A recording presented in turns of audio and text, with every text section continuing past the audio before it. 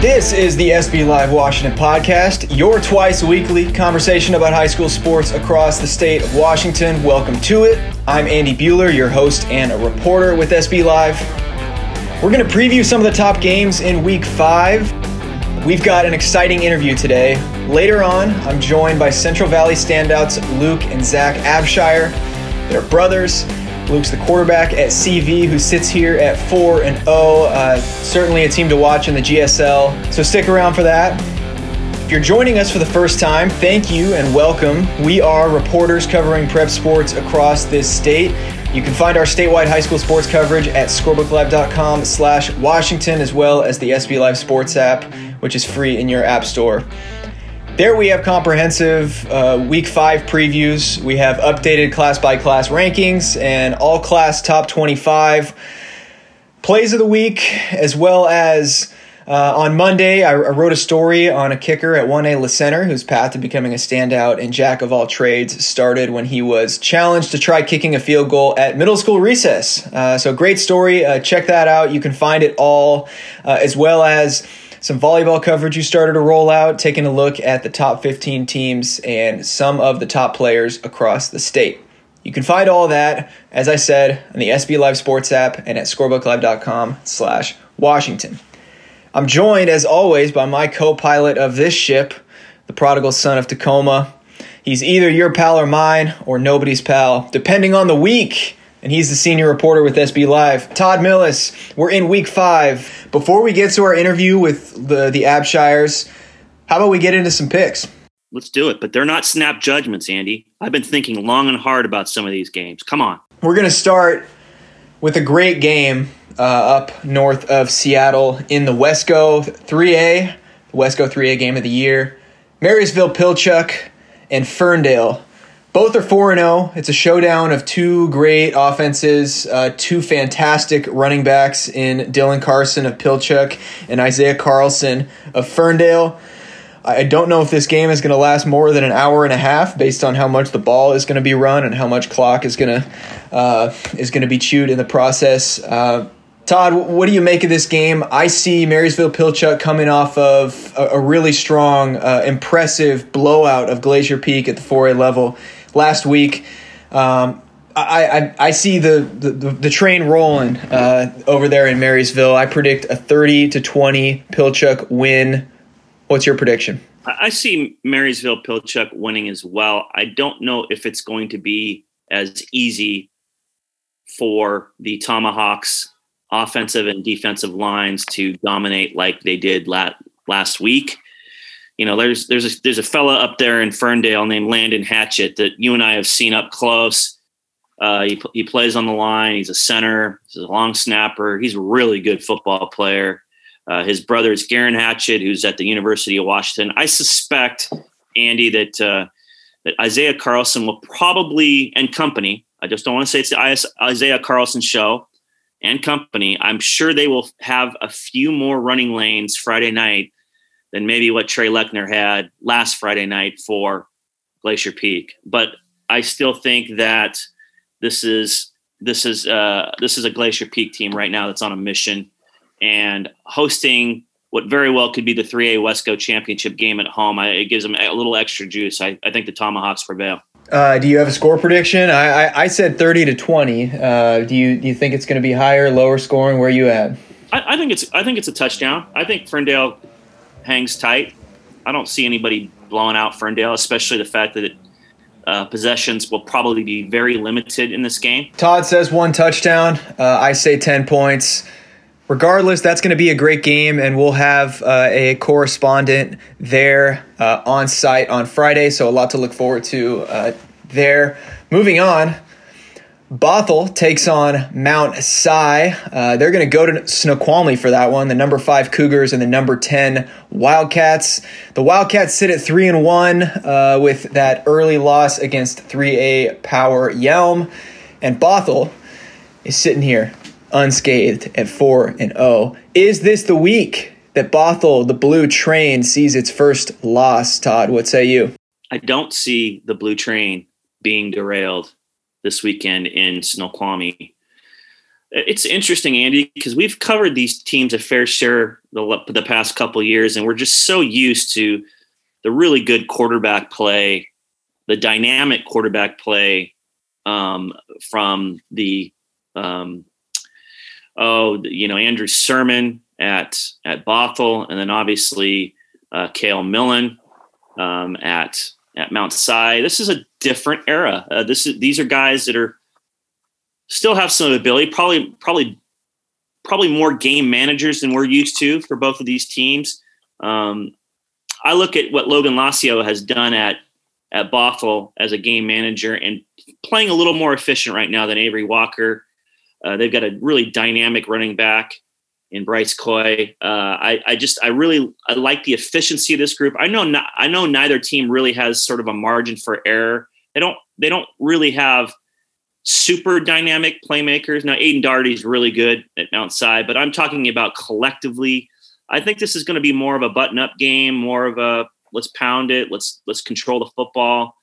And right now, I like the way Bothell's doing that. They came off a kind of a shootout last week against North Creek, but kind of put the clamps on them in the fourth quarter and came away with a win. I like the way this team is progressing. I like Tom Boehner and his approach with this team. I think Bothell is going to go to Mount Si and win a very close football game in the always competitive 4A KenCo. My score prediction for that game, I see Bothell 29, Mount Si 23. Mount Si has this way, Todd, of hanging around in tough games. They've, of course, lost that early game to Yelm, but have collected wins. A crazy win over Post Falls a couple weeks ago, and a good rally win over Skyline last week in kind of a high-scoring affair. I don't think these Wildcats go down easy, and I don't see that being an exception, even against a team in Bothell that knows how to take care of business. These two teams back in the spring decided the Metro League playoff champion, and O'Dea came out on top. But of course, Seattle Prep had that early season win over the Fighting Irish, which was so momentous. Both of these teams, Todd, sit here in Week 5 coming off of losses. O'Dea in Week 3 dropped a stunner to Lake Stevens. And Seattle Prep, of course, went on the road last week and lost to Eastside Catholic. So the question is, who rebounds off of a loss better? Is it O'Dea, who had 2 weeks to kind of wallow in that Week 3 loss? Or is it Seattle Prep that has experience in the last 6 months beating a team that it hadn't beat in a really long time? Can Prep use its speed around the edges to replicate some of what Lake Stevens did offensively 2 weeks ago, or does O'Dea kind of find a solve for some of those holes on its defensive side? What say you, Todd? O'Dea, Seattle Prep. Yeah, I guess this is sort of a question of which team do I have the most confidence in right now, and it's been a long time since the Fighting Irish have dropped back-to-back games under Monty Kohler. I mean, Jason Brown's going to be the best player on the floor or best player on the field Friday. I wish I had a little more confidence in Seattle Prep. I have a ton of respect for Aaron Mall and how he's built that program. You and I both have talked about quarterback Braden Smith a lot in both football and basketball. I think he's a dynamic playmaker. But, I just think right now Seattle Prep, in terms of room of growth and improvement, this is a team that still needs a little bit of seasoning. I don't think it's ready right now to get on a football field and go toe to toe with Jason Brown, O'Dea, that big offensive line. Maybe in a few weeks, as the Panthers sort of put this thing back together again with so many losses to graduation. But right now, I don't see O'Dea losing this football game. In fact, I see O'Dea winning it pretty convincingly. Kind of a 35-23 type, couple touchdowns, Andy. Man, not too far off of my prediction, 31-17. We'll be in the building at that game. Really looking forward to seeing how that plays out. Up next, we got Mountain View and Kelso on Friday, the game I'll be at. Kelso, really intriguing game. Kelso hasn't beat Mountain View in years, even in its own home, and that home stadium at Kelso is such a great environment, and it's coming off a really big win last week where its offense, completely came alive. Kelso has typically put out defenses and just plays really, really tough. Of course, Adam Matheson's Thunder sit here at 3-1. That one loss was to Union. That's a very understandable loss. Union's a ranked 4A team and its district rival. But this, there's a lot hanging on this game. There's 3A Greater St. Helens League title implications. Head coach of Mountain View, Adam Matheson, could get his 100th win this week. Todd, what intrigues you about this game, and what's your prediction? This is a really intriguing football game. I like this Kelso team. We've raved about the running back there as a up and comer, all state type tailback. It's hard to go against the team, Andy, and I grapple with this over and over. When a team has seen extended success at the league level for so long, like Adam Matheson and the Thunder have, it's just so hard to bet against them. And I'm not going to do it this week, as much as I like Kelso. And I just think Adam Matheson knows how to win big games. You're right. Their only loss was to Union. And I think they continue their success and their dominance in the 3A GSHL. In a game, I think they win by a touchdown at Kelso. It'd be interesting to see how big those running lanes are for standout junior running back Connor Noah and quarterback Hunter Latier, coming off a huge week in that big win over Prairie, an impressive Week 4 win. So I'm really looking forward to that one. We'll see how it plays out here. Up next, Eastside Catholic goes at Garfield. Garfield sits here quietly at 4-0 in the Metro League. They've won every game in a blowout. Can they challenge the Streaking Crusaders? Eastside heard all of you. They heard us too. That said that they were dead and out coming into this year. Coming off of a Week 2 loss against Valor Christian on the road, a Colorado Power, they lost 41-0 and rebounded with a really strong win against Seattle Prep last week.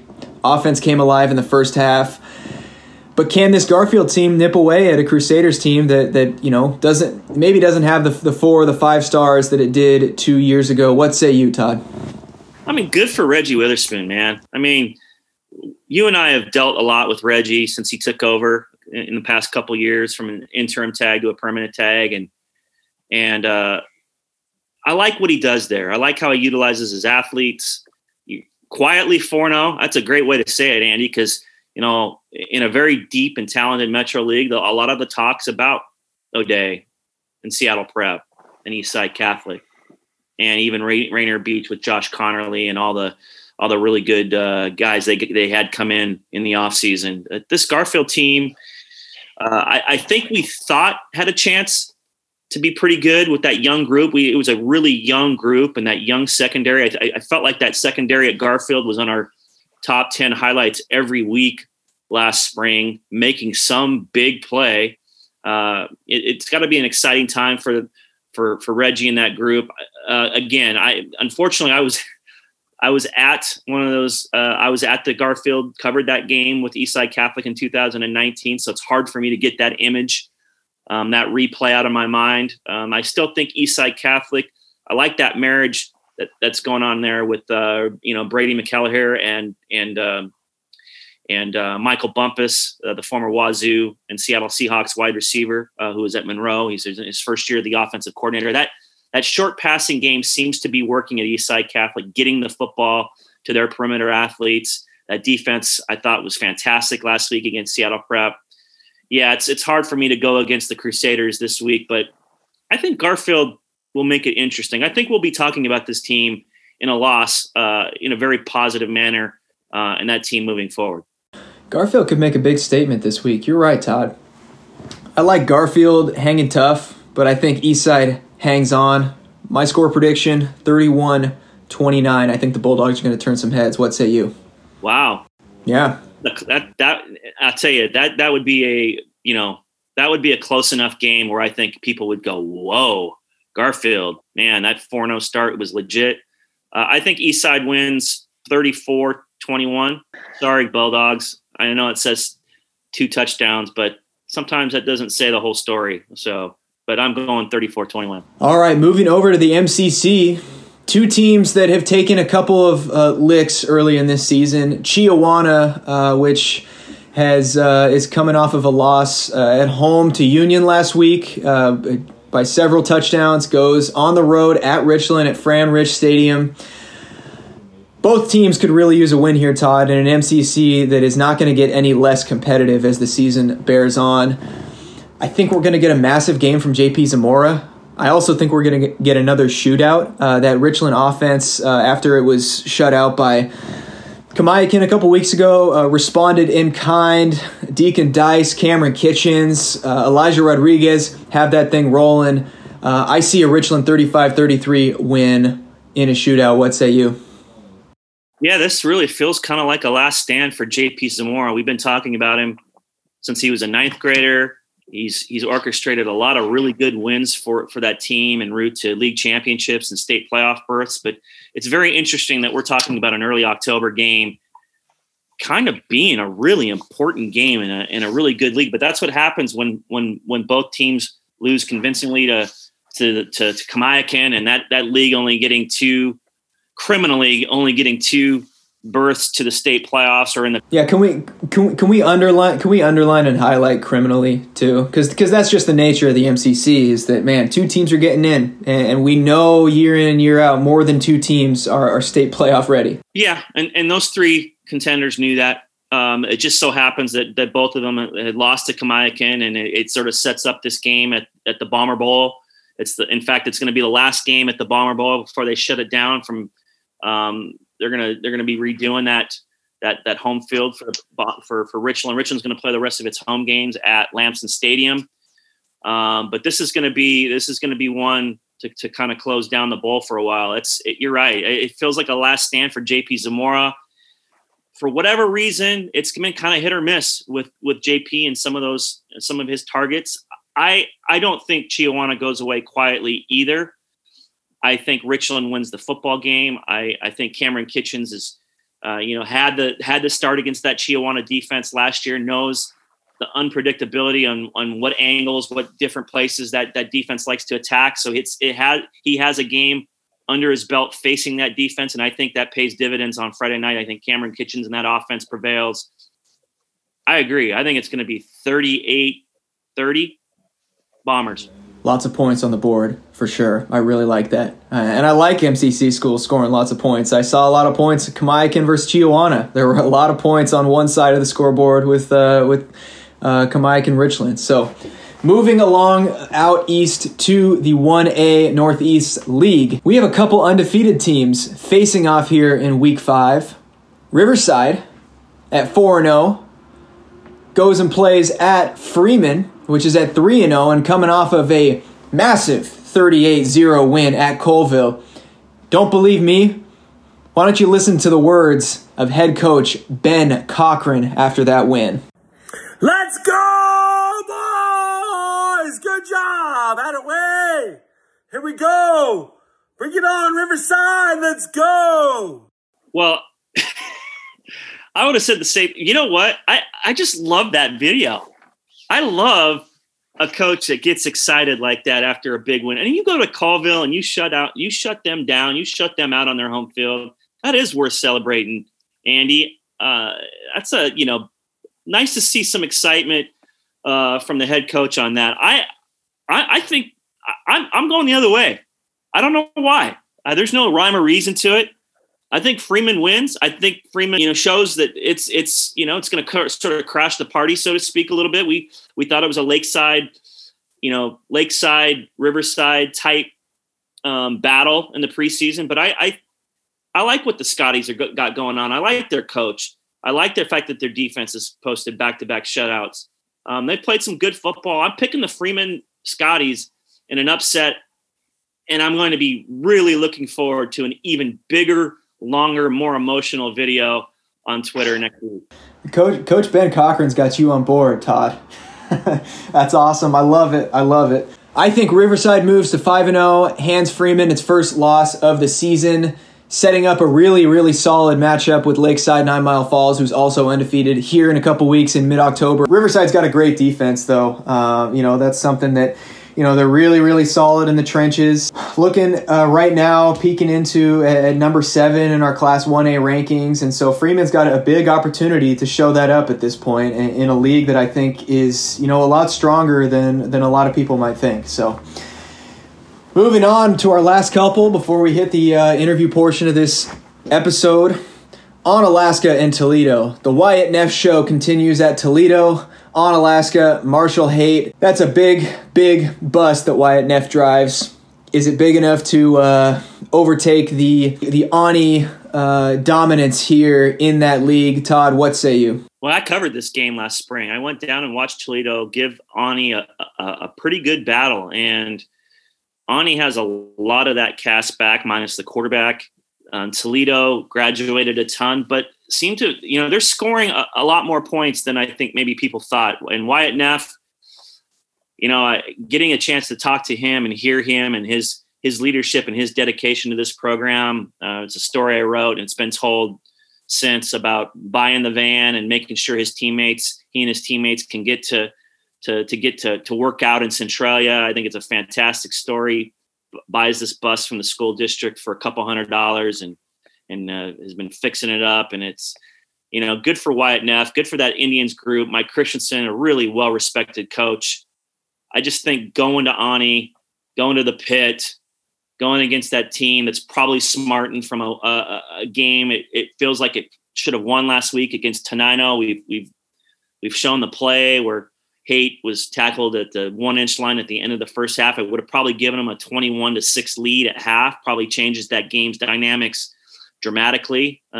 So Ani at 1-2 just seems a little weird to me. I don't think it's 1-3. I think Ani wins. I think they win 35-21. I completely agree. I'm not going to offer a dissenting opinion on this game, but I will direct any listener, if you haven't already, to go back into SB Live's top plays from Week 4 and go check out that Tenino chase down block or chase down tackle at the end of halftime.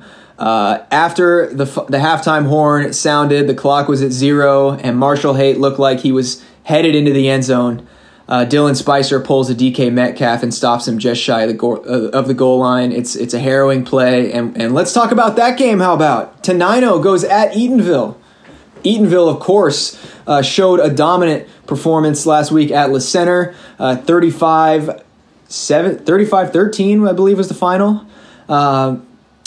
Another test this week in a strong Tenino team headlined by Oregon State-bound Takari Hinkle. Can Tenino run the ball well? I think Le Center might have showed a little blueprint last week, running for over 200 yards. I don't think they can keep Eatonville off the field, though, and I think that's going to be the problem for a lot of teams that play the Cruisers this year. I think the Cruisers win by a couple touchdowns, but Tenino's showing continues to turn heads. Todd, what do you have? I think Eatonville is going to put 15 guys in the box to try and stop Takari Hinkle. And I think the Oregon State commit's going to still get his yards, but Eatonville is certainly going to get its share of points. Win, let's just say 40-17 at home against Tenino. Not that I don't like you guys down there. I think you guys are building something really good down there on the black turf. But this is a Cruisers team that has heard a little bit of the criticism. I think it's stung a little bit. We're kind of picking, pinholes at this Cruisers team sitting at number 2 and as what we think is sort of the chief competition for Royal. So I think the Cruisers make a big statement at home on a Saturday afternoon in front of their rowdy fans. Well, let me tell you this, something I didn't mention about Eatonville, which has, anything we're pointing out here is picking nits on a team that is off to just a dominant start and has legitimate big classification school, size in the trenches, as well as depth. But Gavin Kralik, we talked about him a lot last week, head coach at Eatonville, who's done a tremendous job there, building a program, from the ground up, from the weight room culture to the way they conduct themselves before games, after games, off the field, everything. And that stood out last week. I forgot to mention this, but when I covered that game, Todd, I don't know if this has ever happened to you before. When I covered that game, just about every Eatonville player came and shook my hand and thanked me for being there. And, it stood out. It's not something, as reporters, our job is to be a fly on the wall and just present what happened to you, the reader. It showed that those guys just kind of go the extra mile. And so that certainly stood out to me. I'm sure it would have stood out to you as well. But lots of things going well at Eatonville. I I've had a couple programs I've covered over the years that have done that. Notably PLU with Frosty Westering. They were always kind of aware of the people around them and who was supporting them and being gracious for that. I've had more teams though, Andy, in my sports writing career come up to me with a finger in my face going, "I told you so, you shouldn't pick against us." So, I've had it from all spectrums, but nice to see that Gavin Kralik and that group giving my guy Andy Bueller a little bit of love and respect before the game and after the game after a hard fought win over La Center. Well, those aren't the only games across this state. You can follow along on SB Live's scoreboard, statewide scoreboard, which updates those scores in real time. You can find that, as I said, at the site scorebooklive.com/Washington or on the SB Live Sports app.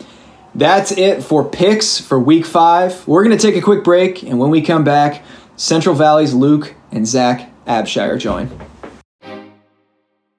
I want to take a moment to tell you about something really exciting for high school sports fans across the country. SB Live Sports has launched a free iPhone and Android app featuring the latest high school sports news here in Washington and across the country. With the SB Live Sports app, it's now even easier to follow your favorite team and tailor your experience to your interests. With real-time scores and news alerts, as well as video highlights, podcasts, photo galleries, rankings, game coverage, and much more, the app delivers on the content you want in one convenient place. The SB Live Sports app features exclusive content from on-the-ground reporters across the country, and it's the #1 source for Washington high school sports fans, with coverage from reporters Todd Millis, myself, Andy Bueller, as well as SB Live's preeminent basketball mind and recruiting expert Dan Dickow. The SB Live Sports app is available at no charge in the Apple App Store and Google Play Store. Download it today. All right, this is the SB Live Washington podcast. Welcome back to it. Really excited to welcome on these two guests. I want to say this is our first brother duo, but I might be mistaken. But you guys can just wear that crown for now. Out of Central Valley, Luke and Zach Abshire. Gentlemen, thank you for joining me. How you guys doing?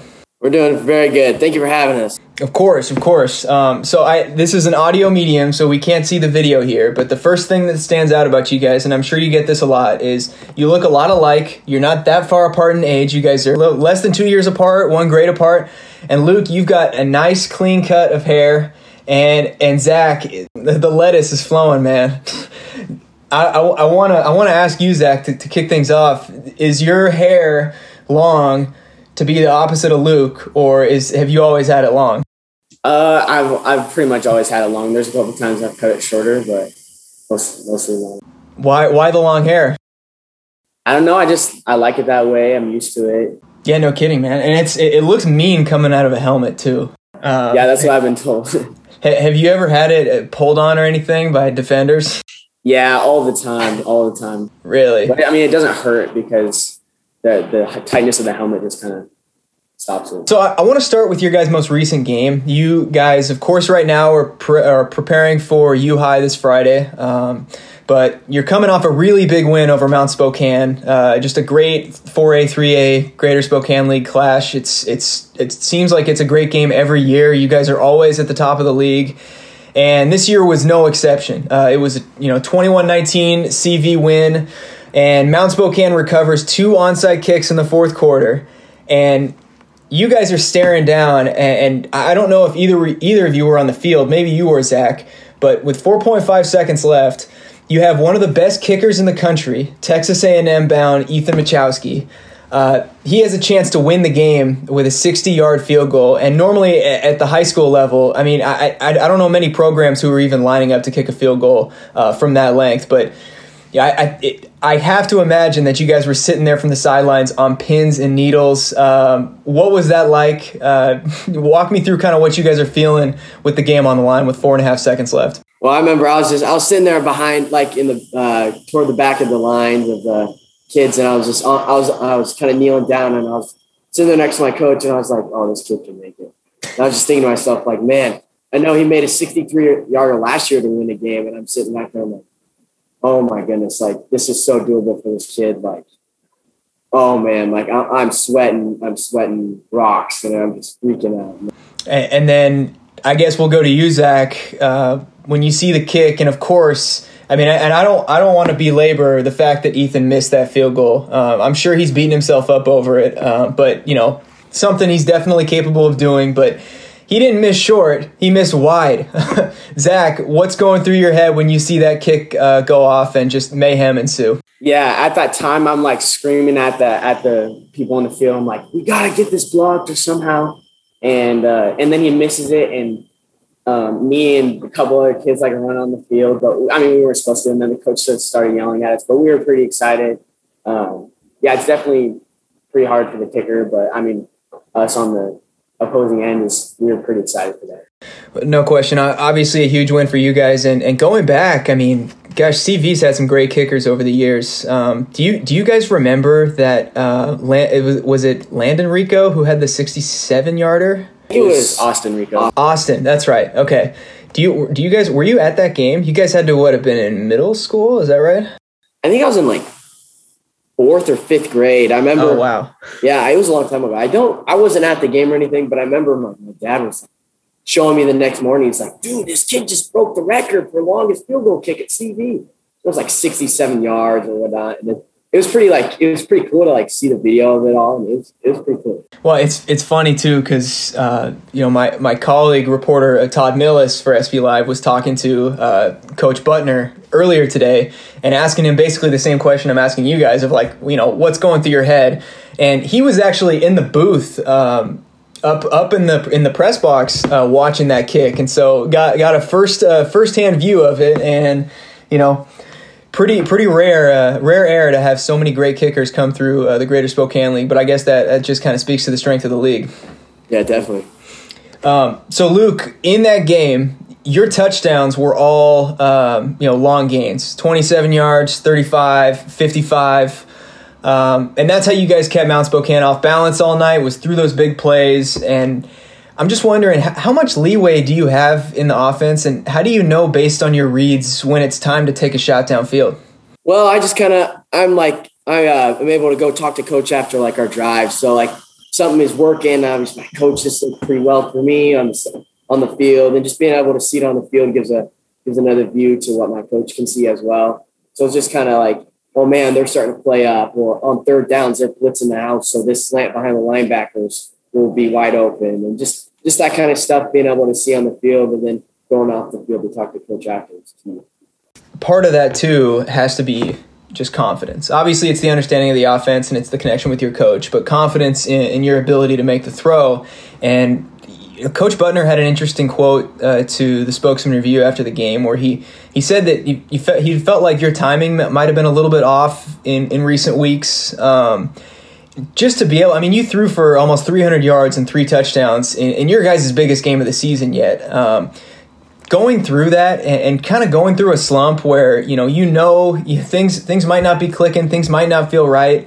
To be able to kind of break through that in such an emphatic way, what's that like, and how are you able to kind of keep battling and break through when things might not be going your way?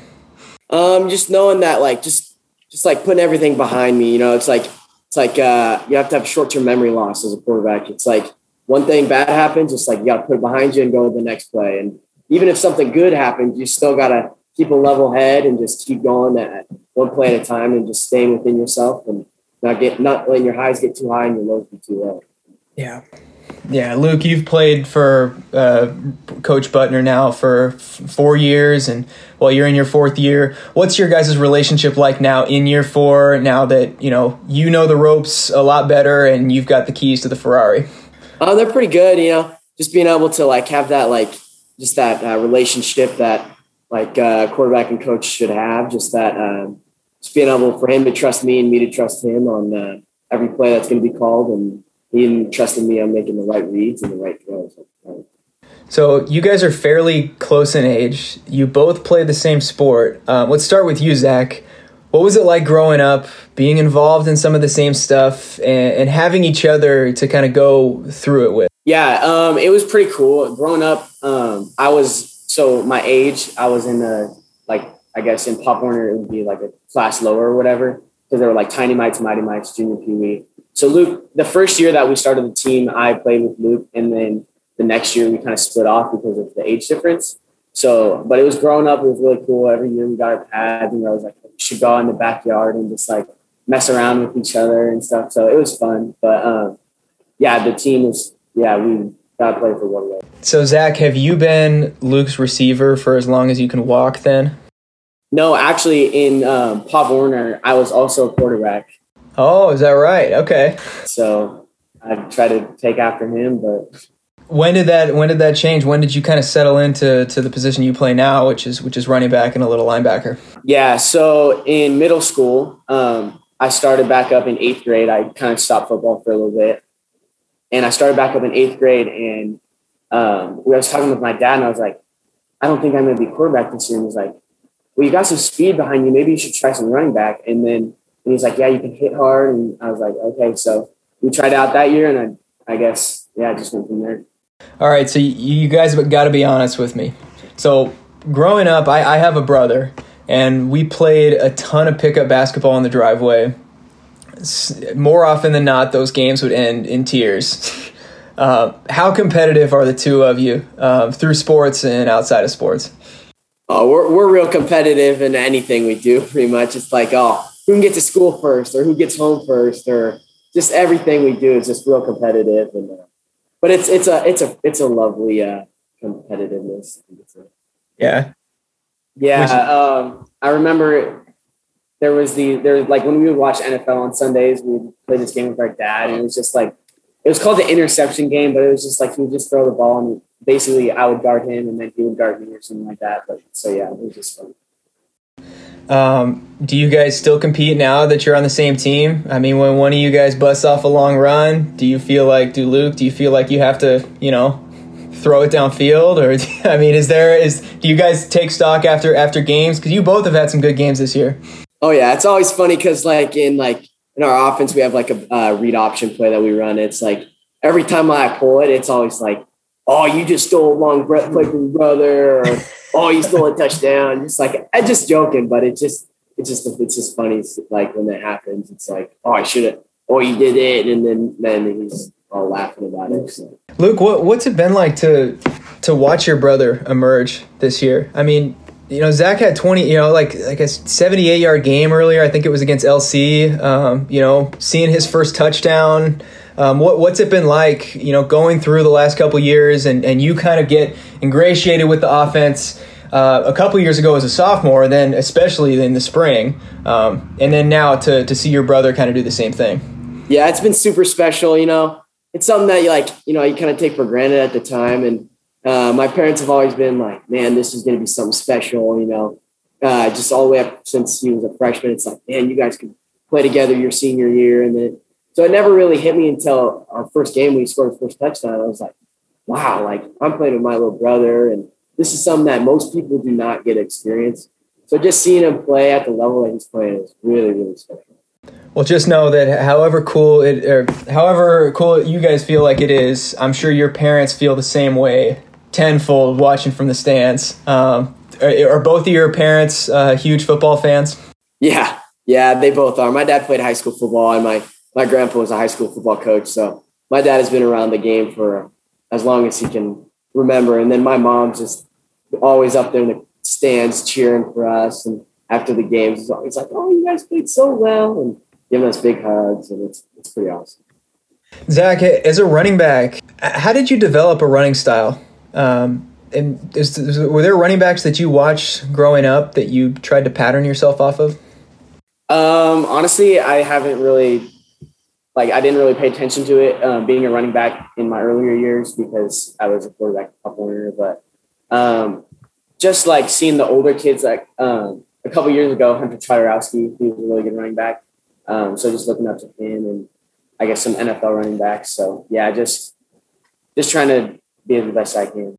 You guys are sitting here with a pretty good record at this point.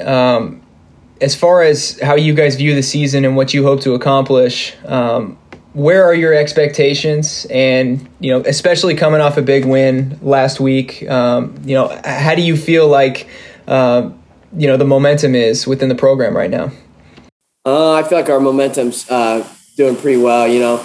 Coming off that big win helps, and just keeping our expectations high, and just keeping our hopes alive. Just being able to keep playing, and our big game against Prep is coming up, so just being able to mentally prepare and just keep the momentum going into that game. How do you guys approach a week like this? Because I can imagine it's like no part of you wants to overlook an opponent, and that's never something that ends up boding well for any team, no matter how good you are. You come into a game, got a lot of guys lining up across the line of scrimmage. Probably know who you guys are, and you're pretty familiar with being district rivals. How do you prepare for this game this week, knowing that maybe the game of the year in the GSL is 2 weeks out? I tell the team every week, it's just like we want to know every week, never want to look back on the week past and be all down or even happy about it. And just go into that week and go 1-0 every week, and take every moment as it is. So just take every one game at a time, and never overlook an opponent, and just focus on that opponent, because then the next week, that's who you're going to focus on to go 1-0. So last question I'll ask you about the Mount Spokane game. Zach, describe that bus ride back from brand new shiny Union Stadium after that game last Friday. Yeah, so we were pulling out, and we were just out, like, there were a couple kids on the bus that were just like, wow, this is a great stadium, like, great field. And I was like, yeah, and we just beat them on that field, and it just felt so good. Like, everyone was just chattering all the way home. I was kind of tired myself, so I kind of, like, dozed off a little bit, but I could hear everybody. They were just so excited and just having a blast. So we have a story coming out about this soon, but it's something that's already been really well documented. You guys both grew up with your linebacker, Brandon Thomas. Many know Brandon's story, but for those who don't, he's returned to the field this season after a battle with cancer that cost him his right foot. He's wearing a prosthetic. It was a long journey that is a harrowing one that he's overcame. And before the amputation and cancer, he was an all-GSL linebacker as a sophomore. His journey back to the field, the determination to fight cancer for as long as he did during a pandemic, and just to make this miraculous comeback playing with a prosthetic has been nothing short of amazing. As a teammate, what's it been like watching your close friend go through this? It's been something really, really special. I've been best friends with Brandon for since middle school, 6th grade. So just growing up with him and just being friends with him, he's just the greatest kid. And then last year, I remember him getting a call about him having osteosarcoma, and it just kind of shook everyone's world. And but seeing him be able to just battle back the way he has, never losing his lovely smile and laugh that he has, never getting down on himself, and just always staying up, has just been super inspirational to everyone. It's just like, just that's our reason to keep fighting when we're tired or something else. Just keep fighting, keep doing it for Brandon. It's just kind of what I think about. I remember when Luke and him were in Pop Warner just playing together, and growing up in middle school. So I've just been seeing it kind of from the sideline a little bit, but yeah, it's been really inspirational just seeing him, and like every little tiny injury that I have, I'm just like, well, he's probably going through that a lot worse than I did. So it's just it's like motivational, and it's pretty cool to see that. No kidding. Well, I was struck when I sat down with him a couple weeks ago just at his positive outlook on literally everything. And, this obviously being chief among them, but really appreciate your guys' time. You guys play University at home, 7 p.m. this Friday. You guys are on a 2-week home stretch with a big one against Gonzaga Prep 2 weeks out. Zach and Luke Abshire, thank you so much for being with me today. I really appreciate it. Yeah, thank you so much for having us.